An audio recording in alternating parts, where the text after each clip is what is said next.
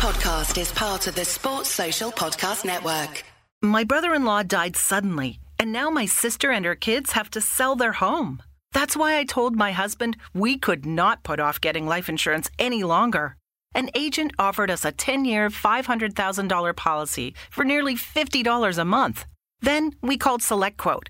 SelectQuote found us identical coverage for only $19 a month, a savings of $369 a year. Whether you need a $500,000 policy or a $5 million policy, SelectQuote could save you more than 50% on term life insurance. For your free quote, go to SelectQuote.com. SelectQuote.com. That's SelectQuote.com. SelectQuote. We shop. You save. Full details on example policies at SelectQuote.com/commercials.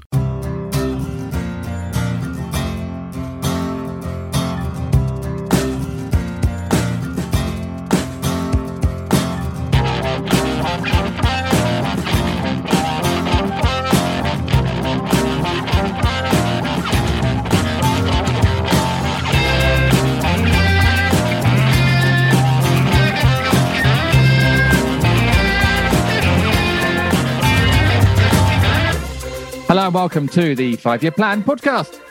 Hey. Well, that's not too bad given what happened on Monday night. It's pod 396. I'm Jim Daly. Joining me, I know we're very close to the big 400. Joining me, Kevin Day. Hello. Hello there. How are you? Well, it's turning cold, so I'm quite happy. I'm all right. Every year. I'm recovering. Good. Yeah, good. We will talk about that game on Monday, of course, coming up soon. Also joining us, Joe Walker. Joe, how are you? I'm very well, thank you. Surprisingly chipper. I thought I might need a bit longer to get over it, but I don't know. I'm feeling quite optimistic, surprisingly. But we'll get to that. Good. Let's balance that out with Andy Street. Hello to you. Hello. How are you doing? Pretty much the same as I am for every pod. I've got consistency of emotional state, as you well know. I do indeed, having known you for the best part of 20 years.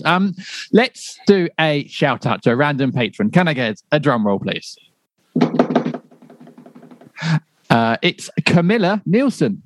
Hi, Camilla. Hi, Camilla. Hello, Camilla, a recent joinee. Is that a word? That is now. Of our patron. And you can get all the rewards like Camilla does, including post-match podcasts after every game, patron-only merchandise, and access to the patron-only Discord club. We've moved to Discord now from WhatsApp, and it's popping off indeed. What's Discord? It's an app that is used for a lot of podcasts used to do community stuff. So it's better than WhatsApp, basically, for this kind of thing. Why is it better than WhatsApp? You can do breakout rooms. We've got breakout rooms for plain. So obviously, Rob's done a plain chat room, and then there's a fantasy football room, and there's one for pod questions, etc. There's a what room? A fantasy room? A fantasy football room. Kevin, come on. I'm sure there are Discords like that, but that's not what happens in the FYP so world. Why have they named a site after what Andrew Street spreads everywhere he goes? It's discontent, thank you, not Discord. Oh, sorry, right. Anyway, you can get access to that at patreon.com/FYP podcast. Patrons get 20% off merchandise, of course, by immediately joining, but anyone can buy merchandise from the FYP range at podcastmerch.co.uk/FYP-podcast. Don't forget, tickets are still available for our live podcast on Thursday, the 11th of November at the Streatham Space Project, with a very special former Palace legend joining us for a live Q&A on stage. Tickets are available at eventbrite.co.uk, and there's not many left. So get onto that soon if you want to come along. And next weekend, I think, Kevin, it's the Palace for Life Marathon March. How's your training? Weekend after that. Yeah, 9th of October. That's right. How's your training going? You panicked me then. All right, actually, not bad. I'm up to 12 miles, I believe, from the pub trainer that I've been following, that I shouldn't do more than that. He reckons I'm fine now. Okay, a lot of your sort of important people are pub based, like pub lawyer, pub trainer. Yeah. I can't afford the real thing, so I have to ask random people in pubs. Are they all the same? Are they all the same person? It's the same person, yeah. Yeah. It's Barry. It's Barry in the back bar. Of course it is. Well, listen, we are obviously hoping to raise as much money as possible for the Palace for Life Foundation. Last year we raised £2,800. I'd love it if we could hit 3K this year, which would be amazing. So if you'd like to donate to the FYP team on the Marathon March, which includes me, Kevin, of course, Andy, Rob, and Jesse, and Julian Chenery as well. So our team from last year. I go to justgiving.com/fundraising/FYP Marathon March 2021. That's a nice, easy, memorable URL. We'd love your donations. Let's get us over 3K this year. That would be fantastic. Yeah, and can I point out, if we don't get an MBE after doing it this year, I'm not doing it again next year. This will be 5 running that we haven't got some kind of recognition. It's unacceptable, isn't it? It's just like FYP at the podcast awards each year as well. Just overlooked again. Unbelievable. Let's talk about Monday night then, Kevin. Yes. The big one, Vieira's first clash with Brighton. I'm not going to use the word derby, but Vieira's first big game, really. A 1-1 draw. In part 2, with the help of the Athletic, we are going to talk about Palace's new, expansive, exciting approach, which I think we can all agree we saw on Monday. Let's concentrate quickly on the equaliser that went in, the Mopé goal. We've had quite a few questions on that. It's quite a interesting theme from that. FPL Taxi. Hi, Taxi. Has said, given the number of times we've recently mugged Brighton, does Monday's miscarriage of justice feel slightly less painful? And then he's put thought not. No. So how are you feeling about it, Kevin? All I can say is that surprising number of Palace fans who seem to think that, what goes around comes around. And of course, all the Brighton fans saying we did the same to them. Stop living in the past. Come on. It's 2021. What's the matter with you? It's a new season. Don't dwell on ancient history. Felt like a defeat. I mean, that's the thing. It felt like a defeat. Vieira said the right things about playing Brighton beforehand and clearly sent the team out in the right emotional frame of mind for such a big game. Played really well. Lost to a goal that was so easily avoidable. That was the sad thing about it. From basically, initially, I thought they're live. I thought Guaita had completely mucked. I thought Guaita had literally passed to their player, but it wasn't that. No one's to blame, but Gurhey should have done better, and it's a shame because he had such a good game. So I was angry and disappointed and frustrated, but it didn't take long for that to disappear, right? Because it's the 4th game in a row that we've played either the team that were top or would have gone top had they beaten us. So take out the emotion of who we were actually playing on Monday night. We were playing a team that was 3rd, a team that would have gone top. So objectively, it's a good result, and it was clearly a good performance. In those 4 games, there's been 2.5 of them when we've been the better footballing team. And the one game we lost, we played decent football in. And what consoled me most, to be perfect, is by the time I got home and Ed had watched it on telly with his partner, so he'd had the glass of wine open already, the glass that was left in the bottle that he'd nearly finished. He was so angry. But basically got home and there's Thierry Henry and Jamie Carragher talking about how much they enjoy watching Palace this season and what an attractive team they are. So suddenly you kind of feel, yes, we should have won, we deserved to win. We didn't, but this is a very different Palace side to the one we've been used to, and it's at the moment it feels exciting to be part of that, and so that really tempered the disappointment. To be perfectly honest, the style of the performance was what I'd rather remember than the actual result. Yeah, and I think most Palace fans will. I didn't actually get to the game on Monday because I couldn't get enough petrol in my car. So victim of the fuel shortage from living out here in the sticks. So I watched it on TV. But again, Carragher and Henry were just so complimentary about Palace. And Carragher saying also we were unlucky against Liverpool the week before. So that is nice to see. Can we just, Joe, then absolve Guaita of blame, or are we sharing the blame between him and the centre-backs? And I've seen a few people online start to say, well, I mean, one person, I won't name them, has messaged in saying, is it time for Butland to be in goal? I mean, Guaita, not Chelsea. Guaita has made mistakes before. That Sheffield United game a couple of seasons ago where he dropped a corner in, but after that was still a fantastic goalkeeper. I mean, goalkeepers are going to make mistakes, and any goalkeeper at Crystal Palace, if he's mistakeless, wouldn't be at Crystal Palace. So how do you feel about this at the equaliser? Before we get to the goalkeeper, I think the equaliser exposed something. It was our main weakness on Monday night was their goalkeeper, Sanchez, I believe his name is. Yeah. He's got a hell of a kick. Like his long pass, it was really low and flat, and it caught us over the top about 3 or 4 times over the 90 minutes. And we got away with it generally, but until the very end. And that might show a particular kind of route that people might take against us moving forward, if that's their only kind of, that's our Achilles heel. As for the Guaita, I remember on the opening day at Chelsea, he had some similar kind of nervy 2 touches passing. A lot of that was because the ball he was getting was under pressure from a centre back that was probably a bit nervous as well, and the whole thing just oozed of whatever the opposite of oozing of confidence is, just nerves and seeping of nerves. Yeah, and so over the last few games, I think that had gone. But ever since that opening game, I did think, maybe Guaita perhaps is less. Out of everyone that's come in the back four, besides maybe Ward, is the one that's least likely to adapt to the kind of just zipping the ball around at the back. Whether it's time for Butland to come in at this point already, I don't know. I feel that that's nothing against Butland, but I'm not going to hold that one particular kind of slightly sloppy kick against Guaita just yet. It's not a droppable offence, I don't think. But then we don't know how well Butland is playing in training. But yeah, it still feels a bit soon. He's still a great keeper that we can depend on.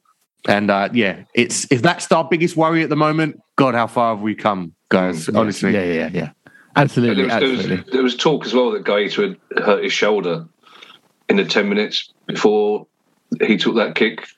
There was a couple of tweets that apparently came from within the club to say he was carrying an injury for the last few minutes of the game, so that might be the excuse they use if Butland does play on Sunday. We will see. Yeah, it's weird though, Andy, wasn't it? Because it was just like once the free kick was given, you were like, "Oh, this is great. It's going to boot this downfield. Rest going to blow up." And it seemed like the most straightforward thing in the world. And then 5 seconds later, the ball's in the back of the net. It was almost the shock, really, because that was just such a comfortable position to see the game out from. Yeah, it was always one of Selzy's bugbears that people would complain about goalkeepers put the ball straight out of play when they're aiming for a man who's on the touchline to basically get his head on it and keep it out of a dangerous area. And I think fans sometimes have wondered why it's not just pinged straight down the middle. I guess that was an object lesson in why. It's obviously a pretty frustrating instance. Obviously, though, the defence shouldn't get turned quite as easily and quickly as they should. Gahey should commit his head to it more. Chiarte should still anticipate the mistake being made by Gahey.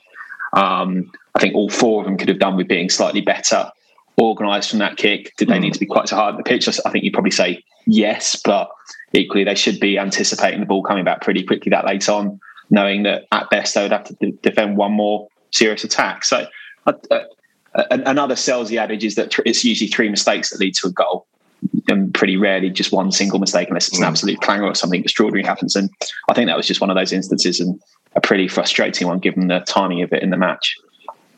Yeah, it was indeed. But as Kevin was saying earlier, it was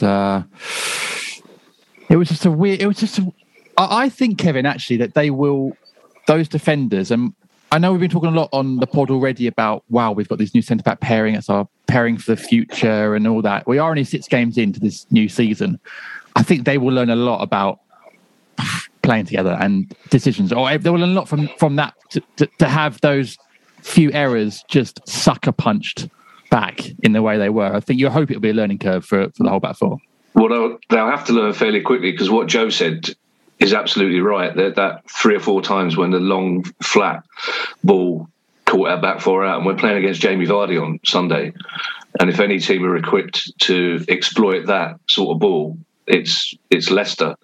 So they will have to learn. But again, as Joe says, we're focusing on this mistake and kind of ignoring how well the rest of the performance was. I mean, that of course it took the gloss off it, but it only took me half an hour to start thinking about the positives, which is really unusual for me. And the positives were great. And if it had been this time last season and then it was an experienced back four that made that mistake, you'd probably be more cross than you are now, because as we've all said, it's a new back four getting used to each other. Vincenti in particular, also, as Joe said, seems to be struggling slightly to get to the pace of the way we want to play. But everywhere else on the pitch, you couldn't fault anyone, really. I mean, I'm not sure about Edouard as Benteke, to be honest. I don't think he's going to get as many chances playing straight down the middle as he might do if he was playing slightly wider. but he worked really hard and he really pressed hard. We pressed hard a bit. Gallagher was outstanding.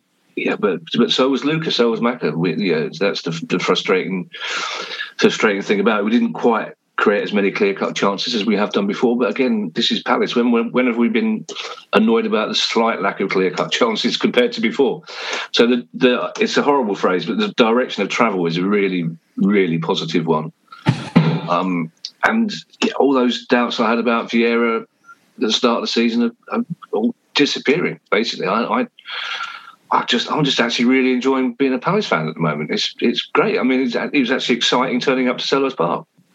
Direction of travel, that does sound like an Andy Street-ism. It's probably where I got it from. It's probably in my head. Yeah. I probably said it in the pub the other night.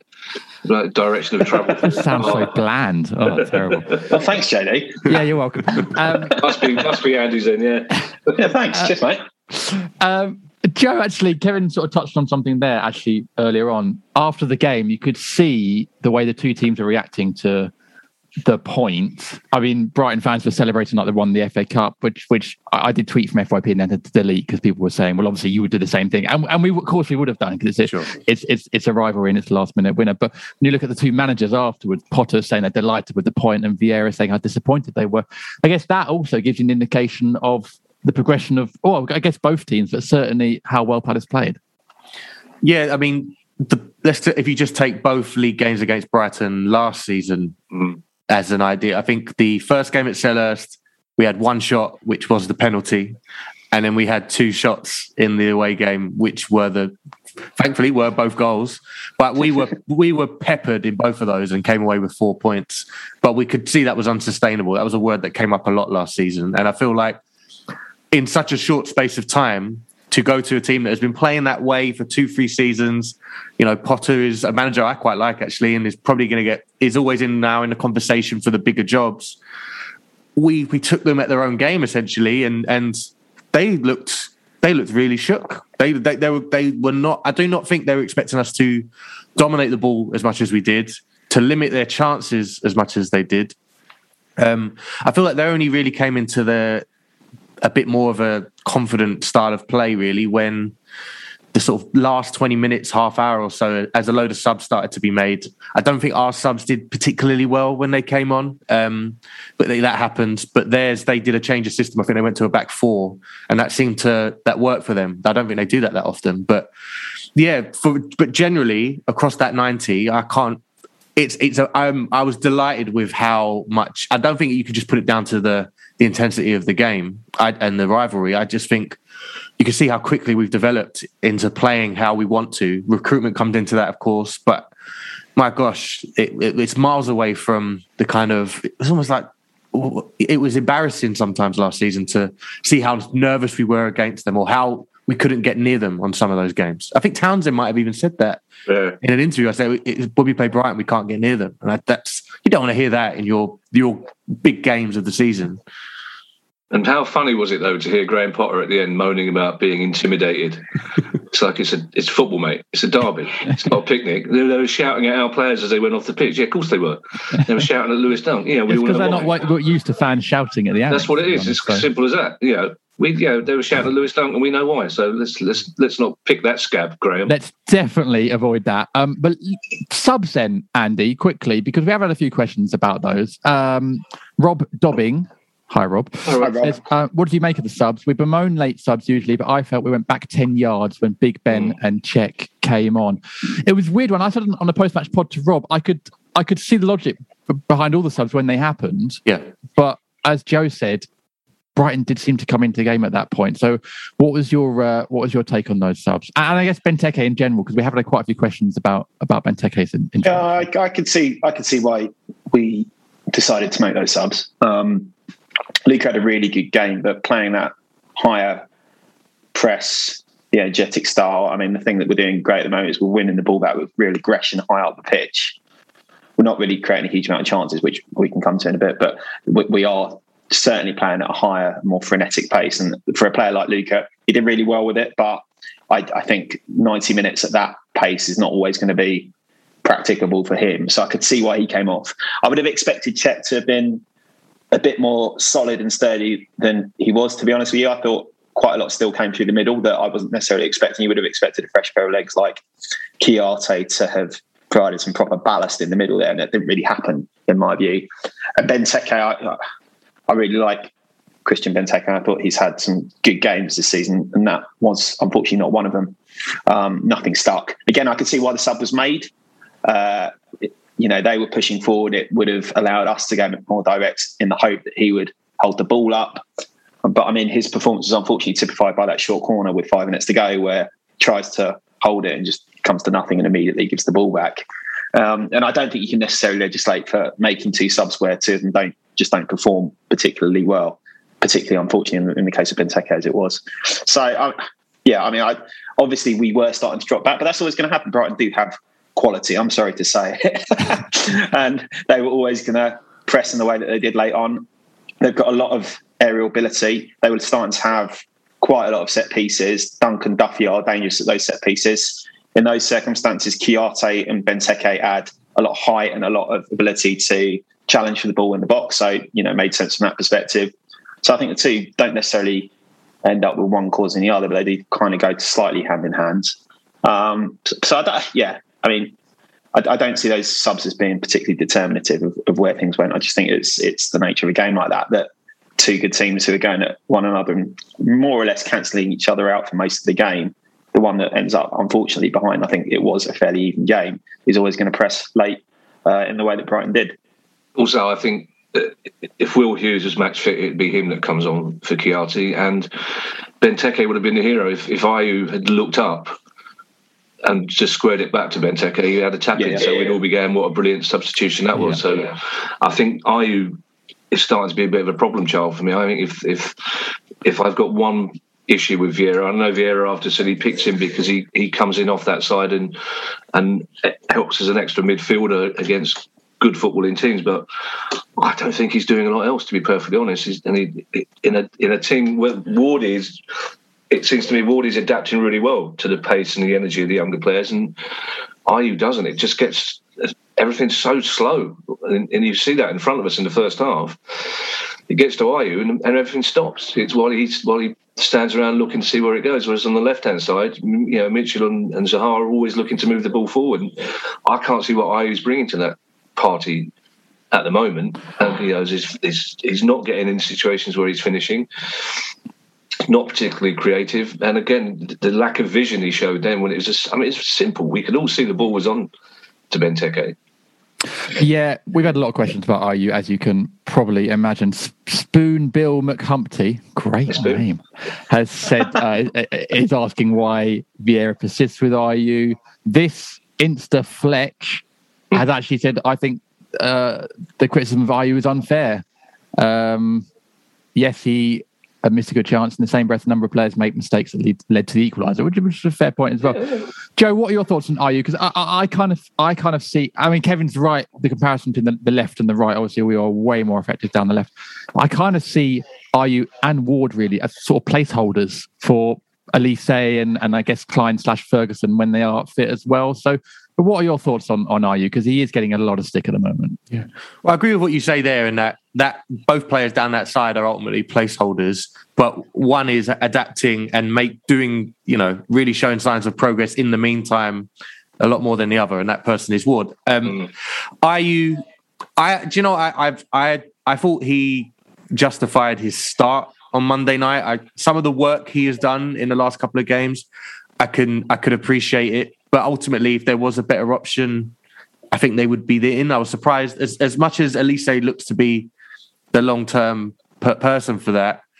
I don't know, in a game where we're expected to play a similar quality football inside, I don't know what his defensive game is like yet. I don't know how disciplined he is yet. We've seen very little of him, haven't we? Yeah. And most of that has been in an attacking sense. I would like to think some of the games we've got going forward, like I think we've got Newcastle in a couple of weeks.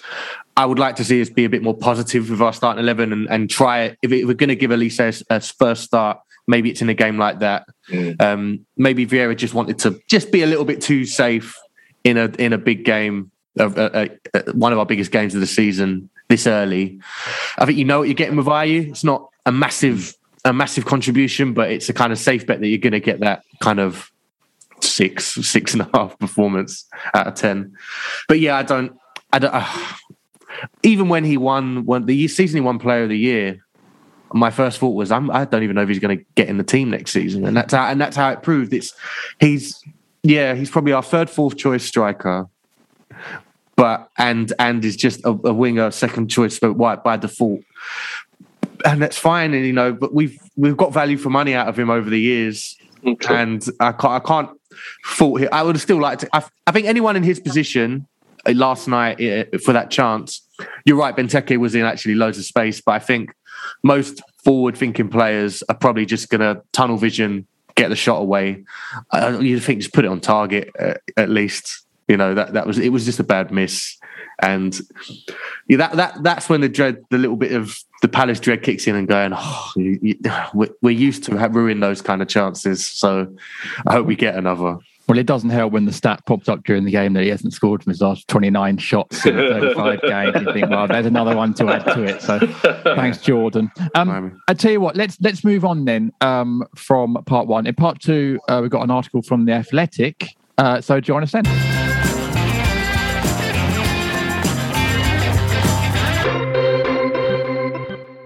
My brother-in-law died suddenly, and now my sister and her kids have to sell their home. That's why I told my husband we could not put off getting life insurance any longer.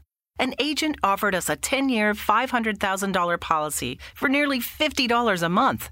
Then we called SelectQuote. SelectQuote found us identical coverage for only $19 a month, a savings of $369 a year. Whether you need a $500,000 policy or a $5 million policy, SelectQuote could save you more than 50% on term life insurance. For your free quote, go to SelectQuote.com. SelectQuote.com. That's SelectQuote.com. SelectQuote. We shop, you save. Full details on example policies at SelectQuote.com/commercials. My brother-in-law died suddenly, and now my sister and her kids have to sell their home. That's why I told my husband we could not put off getting life insurance any longer. An agent offered us a 10-year, $500,000 policy for nearly $50 a month. Then we called SelectQuote. SelectQuote found us identical coverage for only $19 a month, a savings of $369 a year. Whether you need a $500,000 policy or a $5 million policy, SelectQuote could save you more than 50% on term life insurance. For your free quote, go to SelectQuote.com. SelectQuote.com. That's SelectQuote.com. SelectQuote. We shop, you save. Full details on example policies at SelectQuote.com/commercials.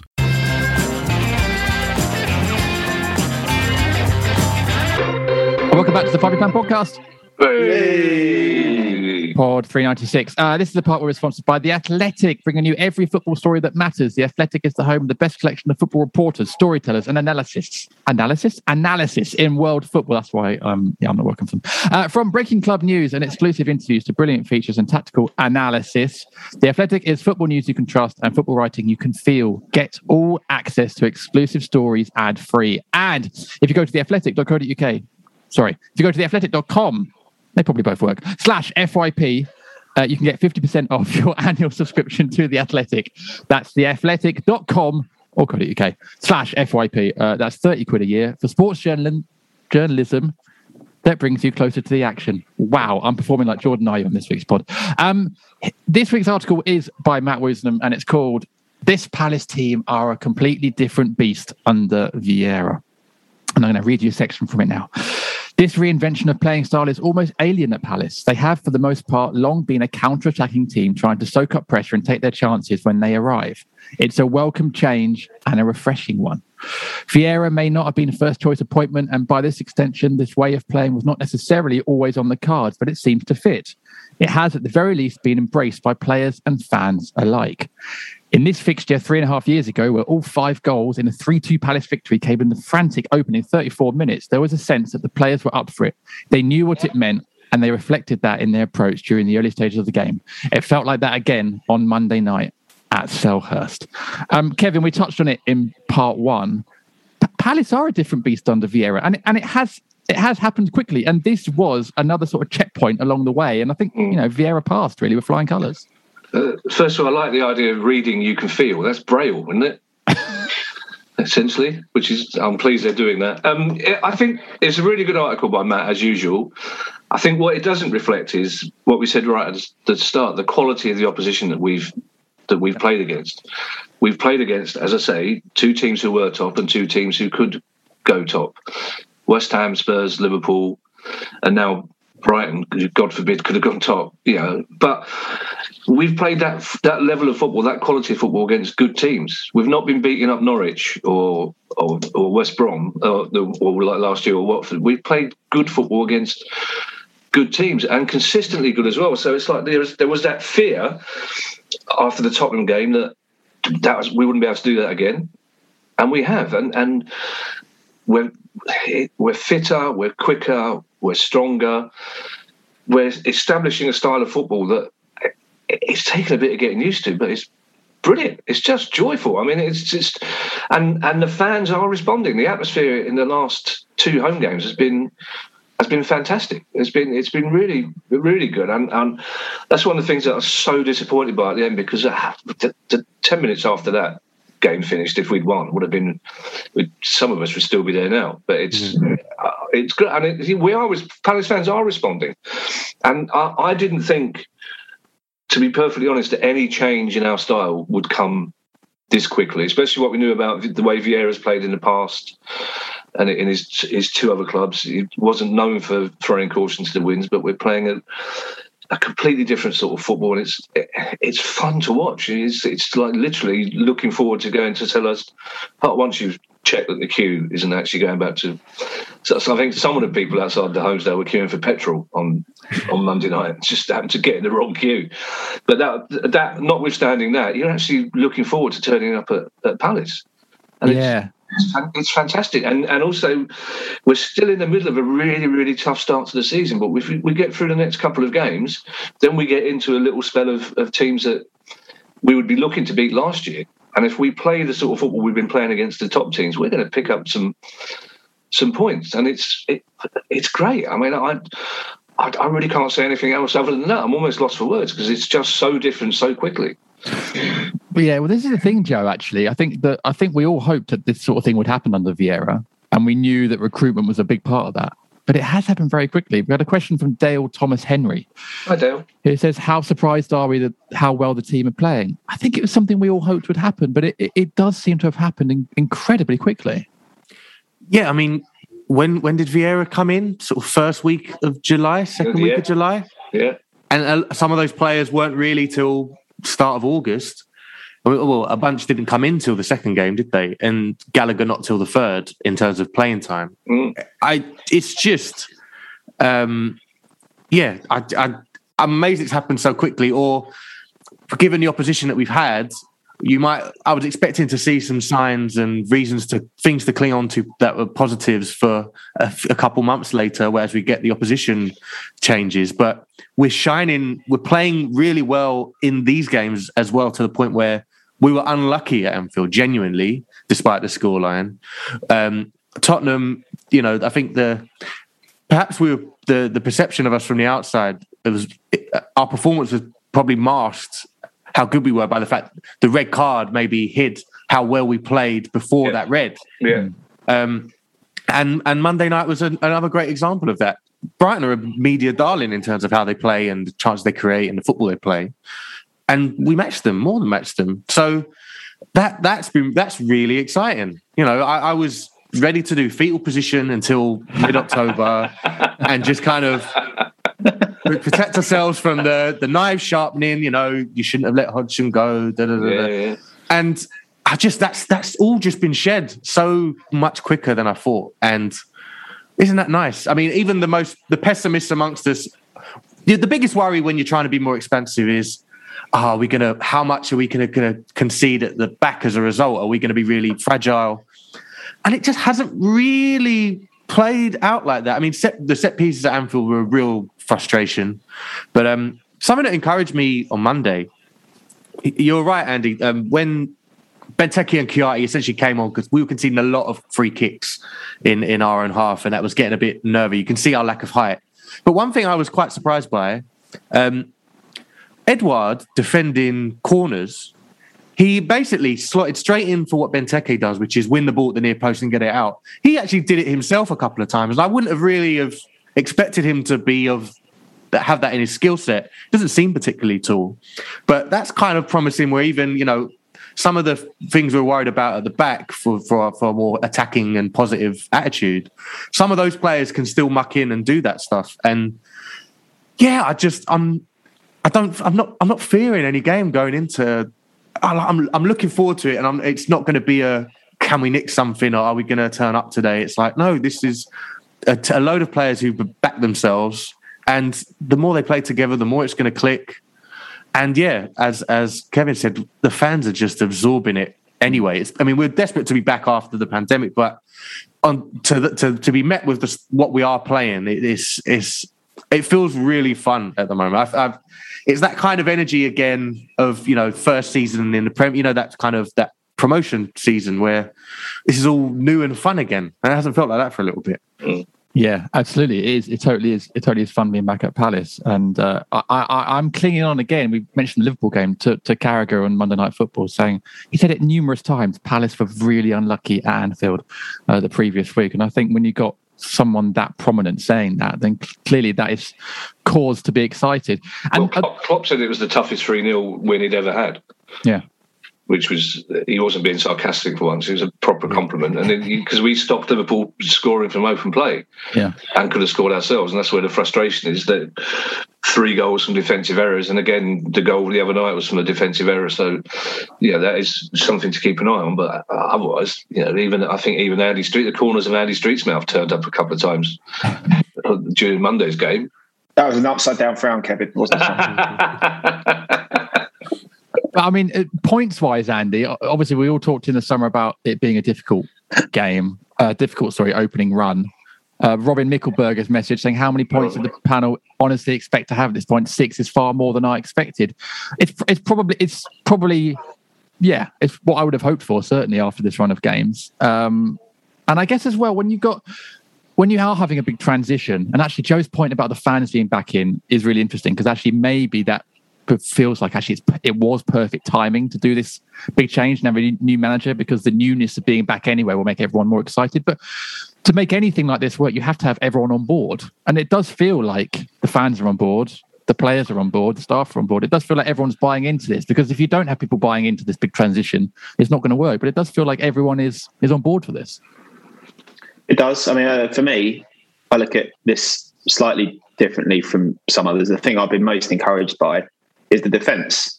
It's really quite stark, the paucity of really clear-cut chances that we're giving up. And with all the goals we've given up so far, it's not been because people are playing through us. It's been a series of, quite silly individual errors. But in terms of how they play as a system, I think they've been absolutely fantastic. The 2 centre-backs that have come in, it's, they're both obviously excellent players, but it's extraordinary how quickly they've gelled together and the understanding they've generated. I don't think we're quite yet there in terms of attacking play. We're not creating enough chances yet for all the, prettier interplay and the aggression higher up the pitch to win the ball back. So that needs to come. But yeah, in terms of everyone buying into the transition, it's a lot easier to buy into a transition when you're not conceding loads of goals and you actually look good as a defensive unit and you're not being embarrassed. The reason everyone obviously didn't buy into the ball transition, which was like night and day compared to now, is because it was so defensively naive. It was basically on the border of farce, wasn't it? Whereas now it's, Patrick Vieira knows this league and he knows what it means to set up a good defensive unit. And that's what we've seen so far. And that to me has been a real positive. And yeah, you referenced the points tally. We've got a point a game so far. That keeps you up. When you're going through the type of transition that we're going through, 38 points would, at the end of the day, I know some will view that as a bare minimum and me being not all that ambitious. But frankly, the amount of turnover that we've had in terms of players and new manager, new coaching staff, I don't think that would be the worst outcome of all. And yeah, I think long may that defensive solidity continue, hopefully. But the points tally comes back again to what we said over and over, is the teams that we played. If we played Brentford and Norwich and Southampton and Newcastle and only had those points, then you'd be worried. But we've played 4 top teams, and we've got those points. And I think it's well, I think we broke Tottenham. Tottenham were top of the thing. Tottenham had beaten City deservedly, remember, in their first game. So I think they're playing badly now because we broke them, essentially. But the argument about the atmosphere is really interesting, because I'm still 100% convinced that if games had been played behind closed doors this season, I don't think Steve Parish would have been so keen to replace Roy Hodgson. I think the replacement came because he knew that fans wouldn't want to come back to the sort of football that we've been playing in the last 2 seasons, certainly behind closed doors. It's like, yeah, you tolerate it when you're sitting watching it at home because you can get up and go and make a cup of tea or get something out of the fridge or whatever. But I think he was genuinely worried that he wouldn't sell as many tickets to watch that sort of football again. So I think that sort of focused his mind somewhat to say, well, the change has got to come, and let's bring the change now when the fans are going to be, as you said, JD, the fans are going to be positive and upbeat anyway because they're back. So they're more likely to tolerate the change now than they may have been. So, yeah, but whatever the reason and whatever the timing, we just have to enjoy it. And also, it doesn't look like it's going to be temporary. That's the really exciting thing. This looks like it's an upward curve. It doesn't look like we've had a couple of false dawns in the past where you've had 2 good games on the spin, and you think, great, we've cracked it, and then you go back to the conservative sort of football. And we're not doing that. It's just really encouraging. Absolutely, it really is. Let's move on to part 3 there. Before we do that, of course, you can read that article by Matt and many more on Palace at The Athletic. If you go to theathletic.com/FYP, you can get 50% off your annual subscription. That's just £30 a year. So that's theathletic.com/FYP. After the break, something else.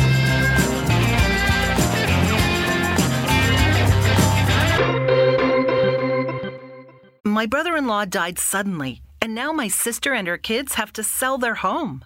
That's why I told my husband we could not put off getting life insurance any longer. An agent offered us a 10-year, $500,000 policy for nearly $50 a month. Then we called SelectQuote.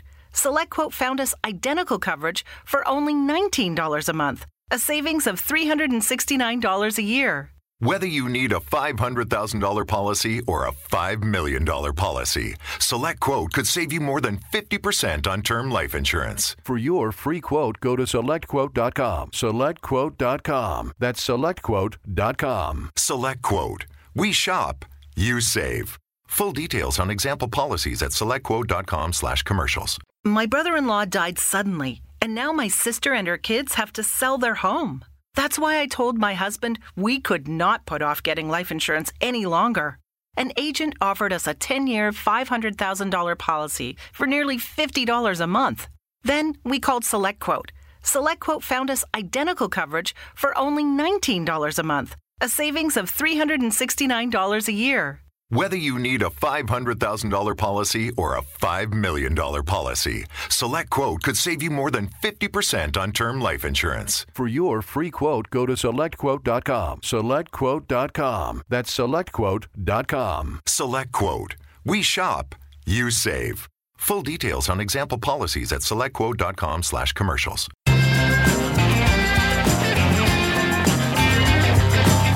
Welcome back to part 3 of the 5 Year Plan podcast. Hey! It's that part of the show where we split. So patrons, you'll be getting winners and losers, and non-patrons, you'll be getting a clip from the post-match podcast with Rob and Selzy. So if you want to hear the full post-match podcast and hear our winners and losers, go to patreon.com/FYP podcast. But for now, we will do a split now.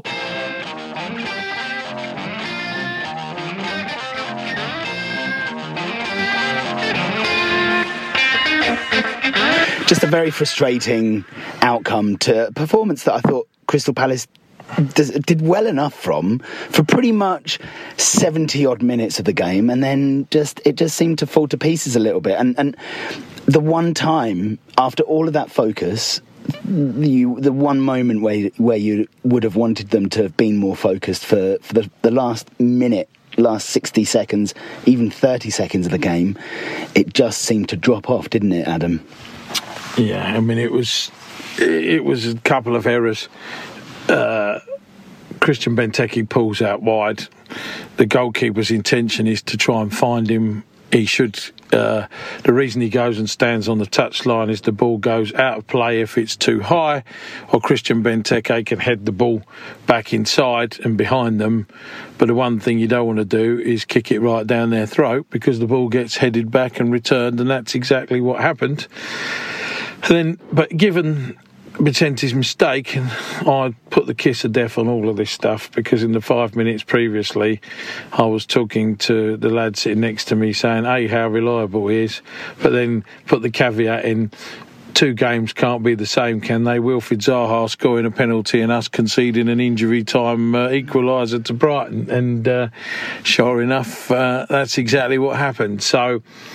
But I thought actually I was just in the lounge and Alan Smith, the former manager, was chatting Smithy to all the punters about the game, and he thought that we should have won the game hands down, but I didn't quite share the same feeling. I thought we played really, really well in the first half. We were on the front foot. We were on top of the game.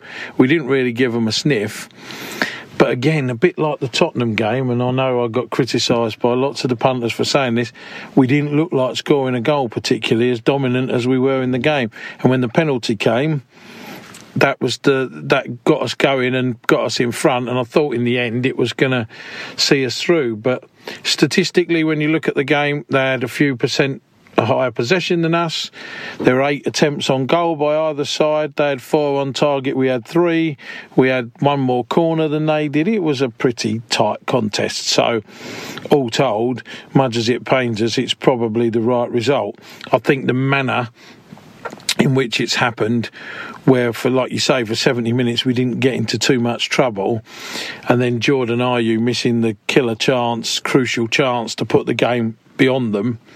You know, you leave the door open, and this is top flight Premier League football with the best players in the world, and this is what happens, you know. And so in the end, you know, disappointed with the outcome, but I think, you know, it was a passionate crowd, and it was fantastic really. The first half full of energy and endeavour and vigour, but I still think we're missing like a little bit in terms of our attacking threat. I mean, it seems to be very left-hand side.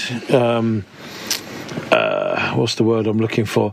Tyrick Mitchell is getting very advanced. Wardy, not so much on the right side. I thought Wardy had a brilliant game, to be fair to him, defensively.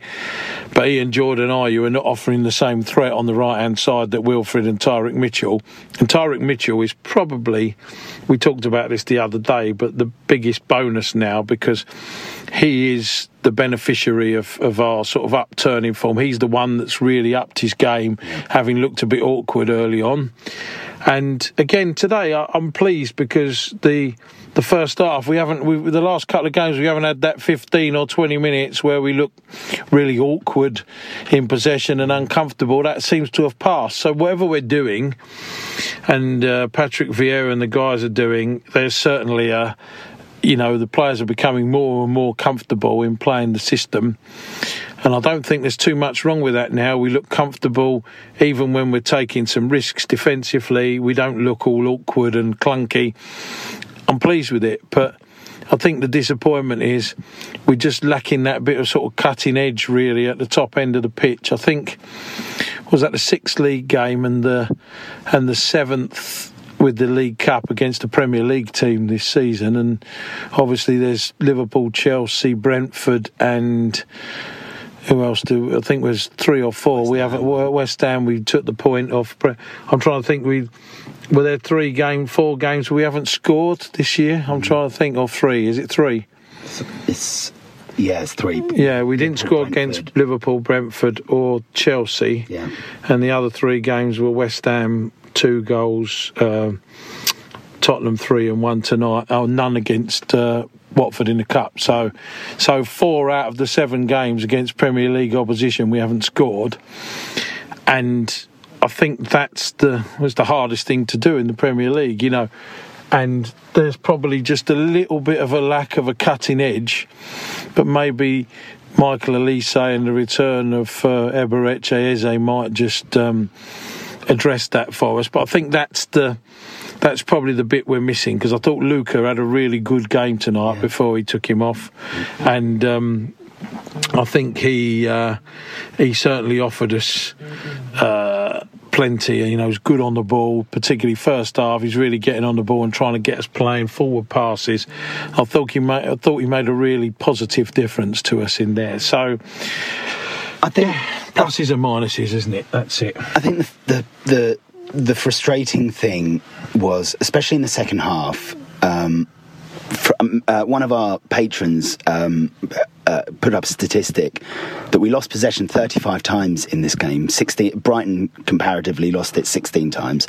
Of the 35 times, 25 of those occasions came in the second half, which I think there was an element of panic. It was a bit of a weird one. I think I was talking to another one of our patrons who sits next to me, Matt, about what I was seeing in the second half, and it was an element of falling deeper and deeper in order to protect that 1-0 lead, which it kind of made sense, but it almost felt like all that positive work that they did in the first half was kind of, it was like they forgot it almost, that competing and recycling the ball and moving it and trying to basically, if Brighton don't have possession, they can't do anything with it, and then it just ends up with these small moments, you know, these small margins that make all the difference.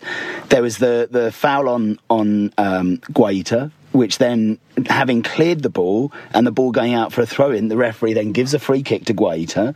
Guaita's hurt his shoulder and is a little bit patchy about it, and obviously a little bit hurt by what happened. And it just, for that split second, they just lost the composure. But I also think to some extent the substitutions didn't hugely favour Palace. Benteke was, I thought, disappointing really in terms of what we know he's capable of doing, and in terms of how he actually responded in the game. He just didn't do enough. He didn't hold the ball up enough. He didn't try and bring enough players into the game. There were moments where he was just a little bit slow to respond and a little bit kind of ponderous. And I get it. It's difficult to come on in a match like that and not struggle to contribute. But I just wish he'd have done a bit more. And then, as you say, the Jordan Ayew moment, that goal goes in, that changes the game completely. There would have been, I don't think there was any way Brighton would have come back into it. But we've seen that for 30 or 40 games this season, where Jordan isn't contributing in terms of actually being a threat. He does a lot of work, he does a lot of running, he does a lot of kind of dog's body stuff, but he needs to be more of a threat. I said to my pal when we were 1-0 up, I'll take Jordan Ayew off, but we're 1-0 up, so I'd leave him on. You know, because of the work he does off the ball and carries it and gets you out of trouble. But I was wondering whether Elise would provide us with a bit more of a dynamic threat and get us up the pitch, maybe. But I think also, Rob, we've got to give a lot of credit, much as it will pain us and most of the people listening, to Graham Potter, because I used to say this to the lads all the time at youth team level. When you're in the game, you've got to think and understand when you are right in the ascendancy of the game, because no two halves will ever be the same. And if you are in that spell in the first half like we were, you've got to make it really stick and make sure that you're out of sight by the time, because as soon as you get to that, I think he changed Dan Burn, didn't he, for Alzate or whatever at half time, and then all of a sudden they're creeping back into the game. Yep. And I actually thought, even in the first half, although we were much better, I thought they were very slick in the final third. They were very incisive, the way they moved the ball very quickly and got it behind us. So it gave you a couple of uncomfortable moments. I didn't think we were good enough at getting behind them in the same way. I thought we had a lot of the ball and really sort of were first to everything, and the crowd was up and, you know, it was certainly going our way. But it was still mostly in front of them, and you know, Wilfred had the deflected one that Robert Sanchez saved low down, and then there was a sort of weak shot on the turn from Edouard that was sort of down his throat that he comfortably took. But there wasn't really much of a for the dominance we had.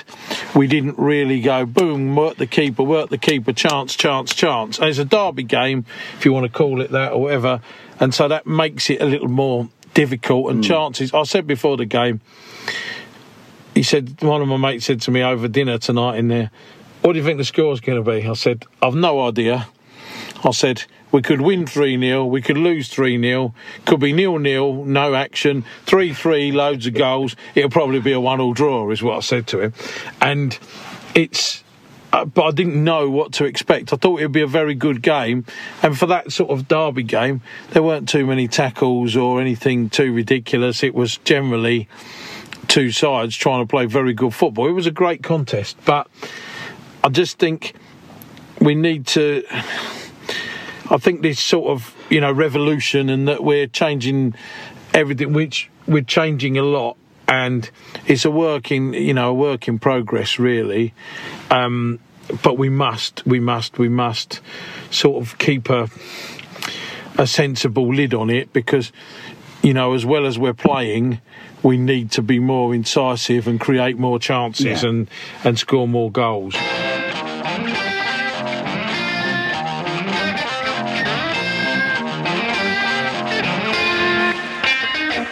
Thank you very much to our patrons for supporting us there. That was our winners and losers.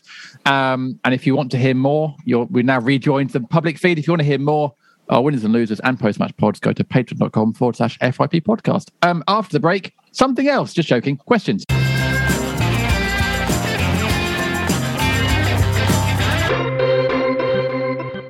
My brother-in-law died suddenly, and now my sister and her kids have to sell their home. That's why I told my husband we could not put off getting life insurance any longer. An agent offered us a 10-year, $500,000 policy for nearly $50 a month. Then we called SelectQuote. SelectQuote found us identical coverage for only $19 a month, a savings of $369 a year. Whether you need a $500,000 policy or a $5 million policy, SelectQuote could save you more than 50% on term life insurance. For your free quote, go to SelectQuote.com. SelectQuote.com. That's SelectQuote.com. SelectQuote. We shop. You save. Full details on example policies at SelectQuote.com/commercials. It's time to get your checking account to zero with free checking from PenFed. That's zero ATM fees, zero balance requirements, and zero time spent waiting for your paycheck to direct deposit, because you can receive it up to 2 days early. Open your account with just $25 and see how big zero can be. Apply online today at PenFed.org/free checking. Early direct deposit eligibility may vary between pay periods and timing of payer's funding. To receive any advertised product, you must become a member of PenFed, insured by NCUA. PenFed's got great rates for everyone.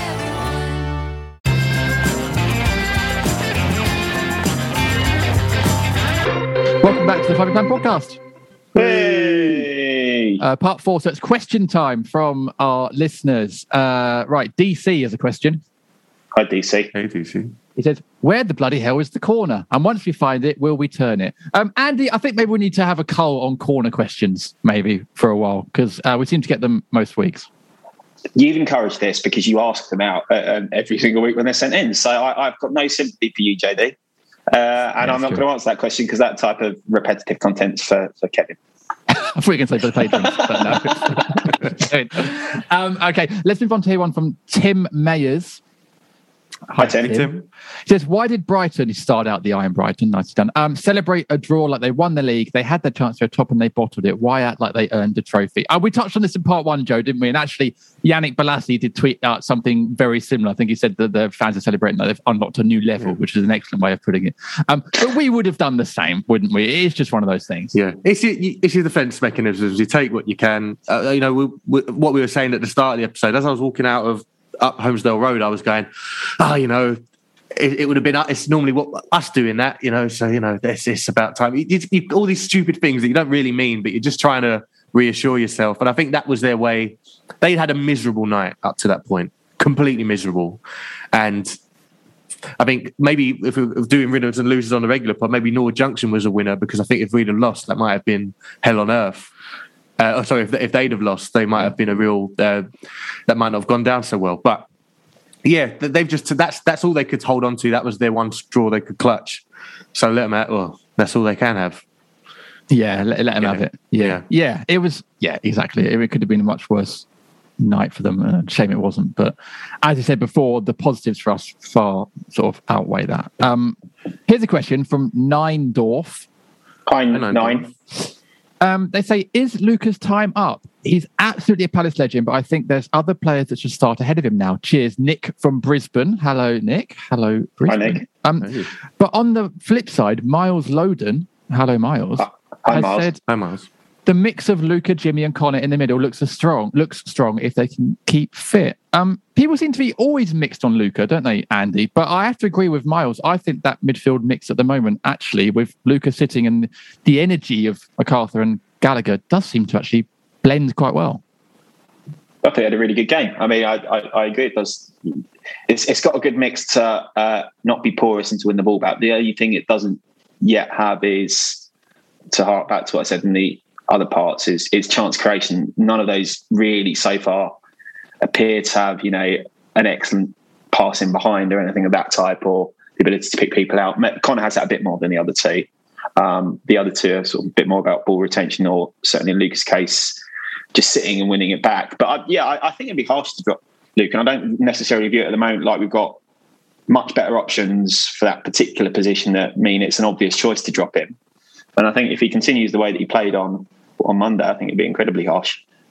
Yeah, I've gone back to really liking Luca this season. I think the last year or so, post that new contract when he was linked with moves to Italy and stuff, it made sense to tie him down. But the performances, he made a lot of gave the ball away a lot. There was that this horrible triangle we used to do, particularly at home games, of Van Aanholt, Luca, and a centre back, and they would just nervously pass it between each other without ever going anywhere until one of them gave it away. And that sort of affected my perception of him for a while, because that was all he ever seemed to be. He was often at fault for a lot of chances given away. And I thought maybe that was his time up, because of the unfortunate circumstances with his family this summer, that perhaps it's out of mind, and Vieira's saying we need another person in, whether that's a Will Hughes or someone else. And I thought maybe he's not going to get into this team. Maybe Vieira's got an idea of these are my starting midfielders. But I think the real kind of sign that maybe he's got a big future still with Palace was, I think, the Tottenham game. When the red card happened, we thought, right, he's going to bring another winger or another striker on, and we're just going to get in their faces. His first change of substitution was Luca coming on. And it was almost just like, that's going to be the protective barrier, but someone that's also going to be trying to keep attacks running and start chances and opportunities. And he's kind of kept that role since, and I like it. I thought he was great yesterday. I think he probably came off because, again, we mentioned height on set pieces, but also maybe he's not fit to do 90 yet, really. So in a high intensity game like that, so I'm happy again with him in that position, which I probably wasn't 6 months ago. That's great. Yeah, me too. There was the red card against Derby around that time as well, and I think there was a lot of sort of moments where you thought, oh, that could be it for Luca. But he's one of those players I know divides fan opinion, but there has to be. He clearly commands a lot of respect inside the club and on the training ground, and I guess that's happening with Vieira as well. And almost maybe sort of the turnover in players and staff, with Will Hughes and people coming in. Hopefully, maybe it's a bit of competition for Luca. I've got to say as well, if I'm going to trust anyone's opinion on central midfielders, it's probably going to be Patrick Vieira. Yeah, absolutely. Right, let's move on to another question. Here's one from Neil Price. Hi, Neil. He says, would you rather have had last year's away result and performance or yesterday's result and performance? Ooh. You'll always take the result, don't you, in isolation? Of course you do. But yeah, it's almost like having a really bad kebab at the end of a night. You know how you feel the next day after a game like that. We just kind of go, he couldn't do that every weekend. Whereas what's happened now, on Monday night, you can just see, I think we're going to win more games than we lose playing like that. And what is that, more like a sort of gourmet 3-course meal? I suppose you feel a bit better after it the next day. Is that what vegans feel like? I don't know. I'll never know. Probably. Andy, what would you have rather taken then? Well, you'd probably rather take the win with you. I think I'll go with. But yeah, I mean, I wasn't quite as dissatisfied with the draw, I think, as some people were. I think it was a slightly more even game than some people were necessarily giving credence to when you look at the numbers. And so, even with the manner of it, I still enjoyed the game. I still thought, it was a pretty decent performance from Palace, still a decent spectacle. So I'm not going to be massively churlish and say that it was terrible or anything like that. I think if this game happens late April, you take the result. September, you're looking at bigger picture 6 games in. And the bigger picture, as you're saying, Joe, is that, we are on, what did Kevin call it earlier? The direction of travel, is yeah, exactly. So 6 games in, I think you're looking at that and you can panic later on in the season. Who knows? We might. I don't think we will, but, it's all context really, isn't it? Speaking of food, if we're on food puns, Matt Tassel. Hi, Matt. Says, do we blame the paella? Oh, that's harsh. But that would be blaming Julian Speroni as well, wouldn't it, by implication? And the lovely Marina Speroni. So we can't do that. Can't do that. But wasn't that a lovely photo? What just a fantastic photo that did very well on social media? Yeah, I found it quite heartwarming because obviously there was a crossover with them at the club, right? It can't have been very long, but it must have Jules' third choice. But it's nice that it's good to see Julian doing well. I think when he said, because remember when he left, he did say, I'm not retiring, I'm actually hoping to get another club. I was quite disheartened to see when that didn't happen. So it's good to get the occasional update from Marina that, he's still looking after himself and doing all right and keeping us. Even though he's not at the club anymore, he's definitely someone you'd like to have around players. Someone, that he's just such a nice guy and a warm guy that I can imagine. Yeah, that's, quite he's not having any bad influences around him. He's just good eggs. Jules is the best egg, really. There was a photo. He came back and did something, Paz for Life, possibly coaching course or under 23 or something. He was back at some point doing something. So I think if there's any ex-Palace player, and I know that's a trend at the moment coming back, I think fans would love to see Julian back at some point. He's just a proper Palace legend and clearly a very good cook as well. So, which we know from his restaurant anyway. Maybe we can get him as head of catering or something. But no, it's lovely. What I want to know is where on earth do you put away a pan that big? What sort? You can't put that in a cupboard. You can't put that on a shelf. In a dishwasher. How do you wash it? Yeah. Do you have like a sky hook that you hang it from? I mean, maybe hose it down on a garden. I mean, that probably just shows how negative I am. That was my first worry when I saw that picture. No, how on earth is he going to store a dish that big? But that is clearly, when you're an expert in paella cooking, you have a dish that big. When there's someone like me that does it, with HelloFresh or whatever, then you use your normal pan. When you're an expert, you have a paella pan. So obviously that's what Jules/Vinny are. So anyway, we should say Marina Speroni, thank you for the updates because they are fantastic photos. So we do, as fans, love to see Julian updates. Last question then from Joe Oz 94. Hi, Joe. Hi, Jay. He says, and this is something we did touch on in part 1, I think. He said, I thought defensively, bar the 95th minute, the back four looked excellent last night. Only concerns is that Anderson, last night, and West Ham looked slightly susceptible to long ball over the top and Ward's lack of attacking intent. That being said, is this now our strongest back four at the club? Or could Klopp be moved into a fullback role to offer a bit more going forward? What do you think, Joe? I think Mitchell's performance over the last 3 games, probably since half-time at West Ham, I couldn't drop him. I couldn't risk putting Schlupp there. I thought Mitchell did more than enough attacking assistance with Wilf down that left-hand side on Monday night. And that relationship's only ever going to get better and better, I think. Is it our strongest that we've had for some time? Possibly. I can't remember what game it was where we got a load of blocks in and it's the goals we have conceded, as Streety said a couple of times. It's been more personal mistakes, but not necessarily howlers that make you have no faith in the defence. It's quite a small discrepancy, a difference, but it is also one that does change how you feel about them. I'm confident in how they're going to be moving forward. I've got a lot more faith in Ward now. Yes, he's not long term, as we said. I really hope that if it's not Klein or Ferguson, hopefully, bless him, is fit enough and is the player that we signed when he comes back, that will be the long term, and we will see that change eventually.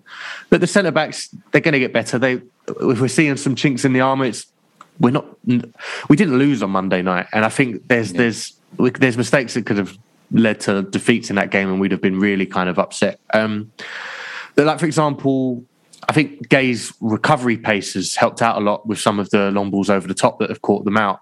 Whereas that goal at the end, it was almost like you're too close to the goal to get caught and then have recovery pace to deal with it. So that stuff could get worked on. And from what we've seen so far, got no reason to doubt Vieira and Roberts, the sort of who seems to be the tactical mind of the backroom staff. Who also, by the way, I don't know if you've seen, keeps getting spotted at loads of games over the weekend. He was at Arsenal. He was at, what's the other game? Basically, they kept doing close-ups of people who were around him. And he'd be like... the row or second in front. He was at a cup game in the week as well, I think. Oh, no, that was it. He was at Brighton. Brighton played, I want to say, Swansea in the cup in the week. And he was there. So, yeah, I trust that they're not just going to leave that, are they? And you know, they're going to work on it the same way they probably worked on the set pieces after the Anfield game. And we weren't nowhere near as weak. You know, we're still going to be vulnerable height-wise, but in terms of there's still stuff you can do to prevent it. And, you know, I'm happy to leave it to them at this point. They're the experts. No, I obviously put individual errors, you hope, are something that can be worked on rather than systemic issues, which we're not seeing at the moment. And actually, Andy, Joe's mentioned Mitchell there. We didn't mention Mitchell at all in the pod so far, but he has been excellent. And again, on Monday night, really, really was superb. Yeah, he's improving that attacking play. The one thing we knew already from his, I guess, really quick, meteoric indeed rise into the team was that he can defend. We knew that, and that was, you know, a great fundamental. The one thing I think that fans were a bit concerned about at the start of the season is, you know, is he going to match the kind of attacking output that we were getting from Patrick van Aanholt? And he's obviously not at that level yet, because Patrick van Aanholt was exceptionally good going forward, actually. But he's certainly improving. You know, it's a lot more productive. He's building up an understanding with Wilf on that left. And, you know, part of the reason there's such a stark contrast with the way things are going on the right isn't just the personnel on the right perhaps not being great going forward. It's the fact that Mitchell's improved so much on the left. And I think it'd be incredibly harsh on him for him to be dropped for Schlupp. And Schlupp hasn't played in that position now regularly for a very, very long time. Yeah. And Schlupp is far better higher up the pitch and going about his energetic ways in the way that he does. So I think it's pretty unlikely that will happen. If there's going to be any change anywhere in that back four, it's probably going to be at right back rather than at left back. And that, again, as Joe's alluded to there, will be dependent on the fitness of the potential two replacements. Yeah, I think you're absolutely right. I think that's the end of the questions. Thank you to everyone for sending a question. Really appreciate it. We've got one more part for this week's pod, and that is, of course, our preview of the Leicester game, which is going to happen after this.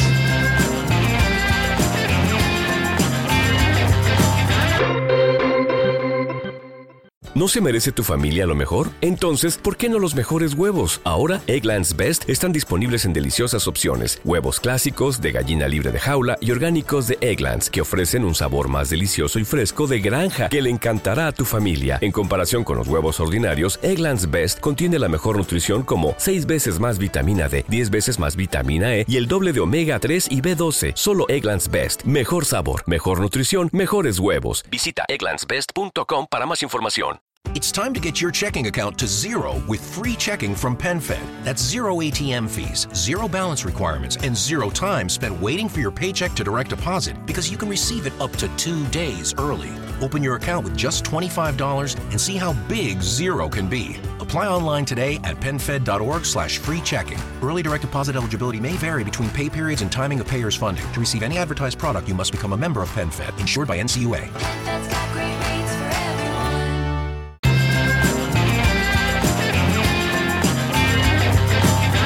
Welcome back to the 5-Year Plan podcast. Hey! It's part 5. It's our preview where we preview the upcoming game. It's Leicester at home, 2 p.m. on Sunday. Not an easy game, Joe. There's always the Vardy factor, of course. And I know he's getting on now, but even so, he got a brace in their last game. So he's obviously still amongst the goals, and we know he can cause Palace problems. What are your thoughts and fears going into this game from Palace perspective? My thoughts are this is not this is not a vintage Leicester side, not a vintage Rodgers Leicester side. I mean, some of the players that have been really influential for them and got them, look, they should be in the Champions League. I think 2 seasons in a row now, or last season especially, I think the only day of the season they were not in the top 4 was the last day of the season, and they had something very similar to the season before. So they're a really good side when they're purring and in full flow. But this season they have not been that. Some of those more influential players have not shone. Maddison has not really clicked yet.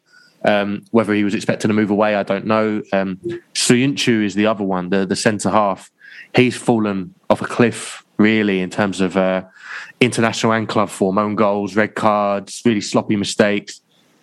Fofana was their really exciting centre-back, has had a potentially season-ending injury already. But they still have those threats. They still, as Kevin hinted at the start, right at the start, that the sort of balls over the top that Sanchez was doing for Brighton, they're going to be trying that and putting Vardy through on Sunday. And we'll see. We'll see how brave we are, whether we kind of keep that high line anyway because we back ourselves on recovery pace, or just managing it a bit higher up the pitch. But I just think some of the results they've got, they scored 3 against Burnley, but they could have lost. It could have been a draw in the end, or they had a very lucky sort of late offside. It was offside, but it was a VAR saved them right at the death. And they got. Think of our results comparatively. They lost 4-1 to West Ham. Yeah, quite handsomely. They've beat Norwich. They've beat Wolves 1-0. They lost to Brighton. So that I think we'll. I don't think we'll play any differently. I think we'll go at them in the same way that we went on Monday night and approach as we did the sort of home games thus far. And I back us to get something out of it. They'll have their threats, but so do every team in the Premier League at the moment. And I just think they're a bit of a. They're not. Leicester haven't been themselves yet. They haven't really truly clicked as we have seen them before. So I think if we can get the atmosphere going again like it has the last couple of home games. And not go behind. That's another thing. We haven't gone behind at home yet. And I think that when we have had sort of toxic atmospheres at Sellers, it's been if we've gone behind in the first half and not really recovered quickly enough. I think we can just get on top of them on a Sunday. Why not? I just back us at the moment. I'm just really positive. It's not. We're not a fully formed team yet, but let's do it. I think. Well, what's to fear against Leicester side at the moment? No, I completely agree. I'm sort of feeling confident as well. It almost feels like Palace are a team on the up and Leicester possibly a team on the way down, or at least a team that are sort of maybe struggling a bit, as you say, from previous couple of seasons. I should say I got it wrong. Vardy actually scored 3 goals against Burnley at the weekend. Of course, one of them was an own goal. But yeah, I guess we have to be confident going into this one, Andy, don't we? And are we expecting a sort of similar setup from Vieira going into it as we had on Monday night? And actually, just really quickly, Joe's point about not going behind at home, we were 30 seconds away from our 3rd game this season without conceding at home, which obviously would be a very decent start to the season. If a consecutive home clean sheet, it would have been, wouldn't it? Which would have been fantastic. I mean, I'm not expecting him to change radically. Obviously, you made a few changes after the Liverpool game, which you kind of understand after a loss. But I think the manner of the game and how it went on Monday, will he put Benteke back in for Edouard? Probably not, after the way they've respectively played. He's not going to change the back 4. He's not going to change the goalkeeper, I wouldn't have thought. I think he seems to really like Jimmy Mack, seems to love Conor Gallagher, and rightly so. About the only change you could potentially see is maybe IE for Elise, but he may not yet be convinced of Elise's work off the ball or his ability to be quite as canny as IE can be in winning free kicks and that sort of thing. So I'm expecting it to be a similar sort of lineup. I completely agree with both of your comments on how Leicester are looking this season, and also on how we've spoken a number of times during this pod on how we're defending. So I'm expecting us not to give up too many chances, and if we do give up any, it's definitely going to be that ball over the top that Jay's mentioned a number of times. There's got to be some concern there with Vardy. What I'm hoping to see from us is just hopefully it clicking a bit more in that final third, because for all the good progressive play so far, the chance creation hasn't quite been there. We're not yet creating really big chances. There are some, decent balls into the box and some decent movement in that final third, but we need to see a bit more so that we're not just relying on getting a penalty or getting a man sent off to win games. Because obviously, so far we're not free scoring so far by any stretch. So I'm hoping to see a bit more attacking direction, hopefully. And I don't see why, if we approach the game with sort of positivity that we've seen in the last couple, we can't get something from it. Yeah, absolutely. I suspect that attacking positivity might be a reason we will see Elise at some point, I think, on Sunday, whether it's from the off or later on. I think he will feature. So there we go. To add to that, I think Schlupp has come on a couple of times on the right-hand side, which I just don't think is ever going to work for him, whether it's a fullback or a wide midfield or as one of the front three. I think after Monday night, if you're going to bring on someone in that position, it has to be Elise on that right-hand side. I just can't see it being anybody else. Yeah, well, we'll see. I mean, that's definitely who the fans want as well. So hopefully we'll get to see a bit more of Elise, because what we've seen so far has been very good. So I think we want to see a bit more of that. But that's the end of the podcast, guys. That's the end of this week's pod, 396. Thank you very much, Joe, for joining us. Great to see you again. You're welcome. Always a pleasure. Top man. You'll be on again very soon. And Andy, thank you for joining us. You're becoming a bit more of a regular now, so it's nice to have you back amongst the squad. Good to be back, JD. Top man. And thanks to Kevin. By the way, he left. I wasn't ignoring him for the last two parts. He had to go early. But thank you as ever for Kevin. Of course, we love him to bits. Don't forget to visit theathletic.com/FYP for 50% off your annual subscription to The Athletic. And if you're a patron person, you'll be getting a post-match pod from Rob and the boys on Sunday immediately after that game. But otherwise, on the public feed, we'll be back next week with another FYP podcast. But until then, take care and we'll see you again soon. Goodbye.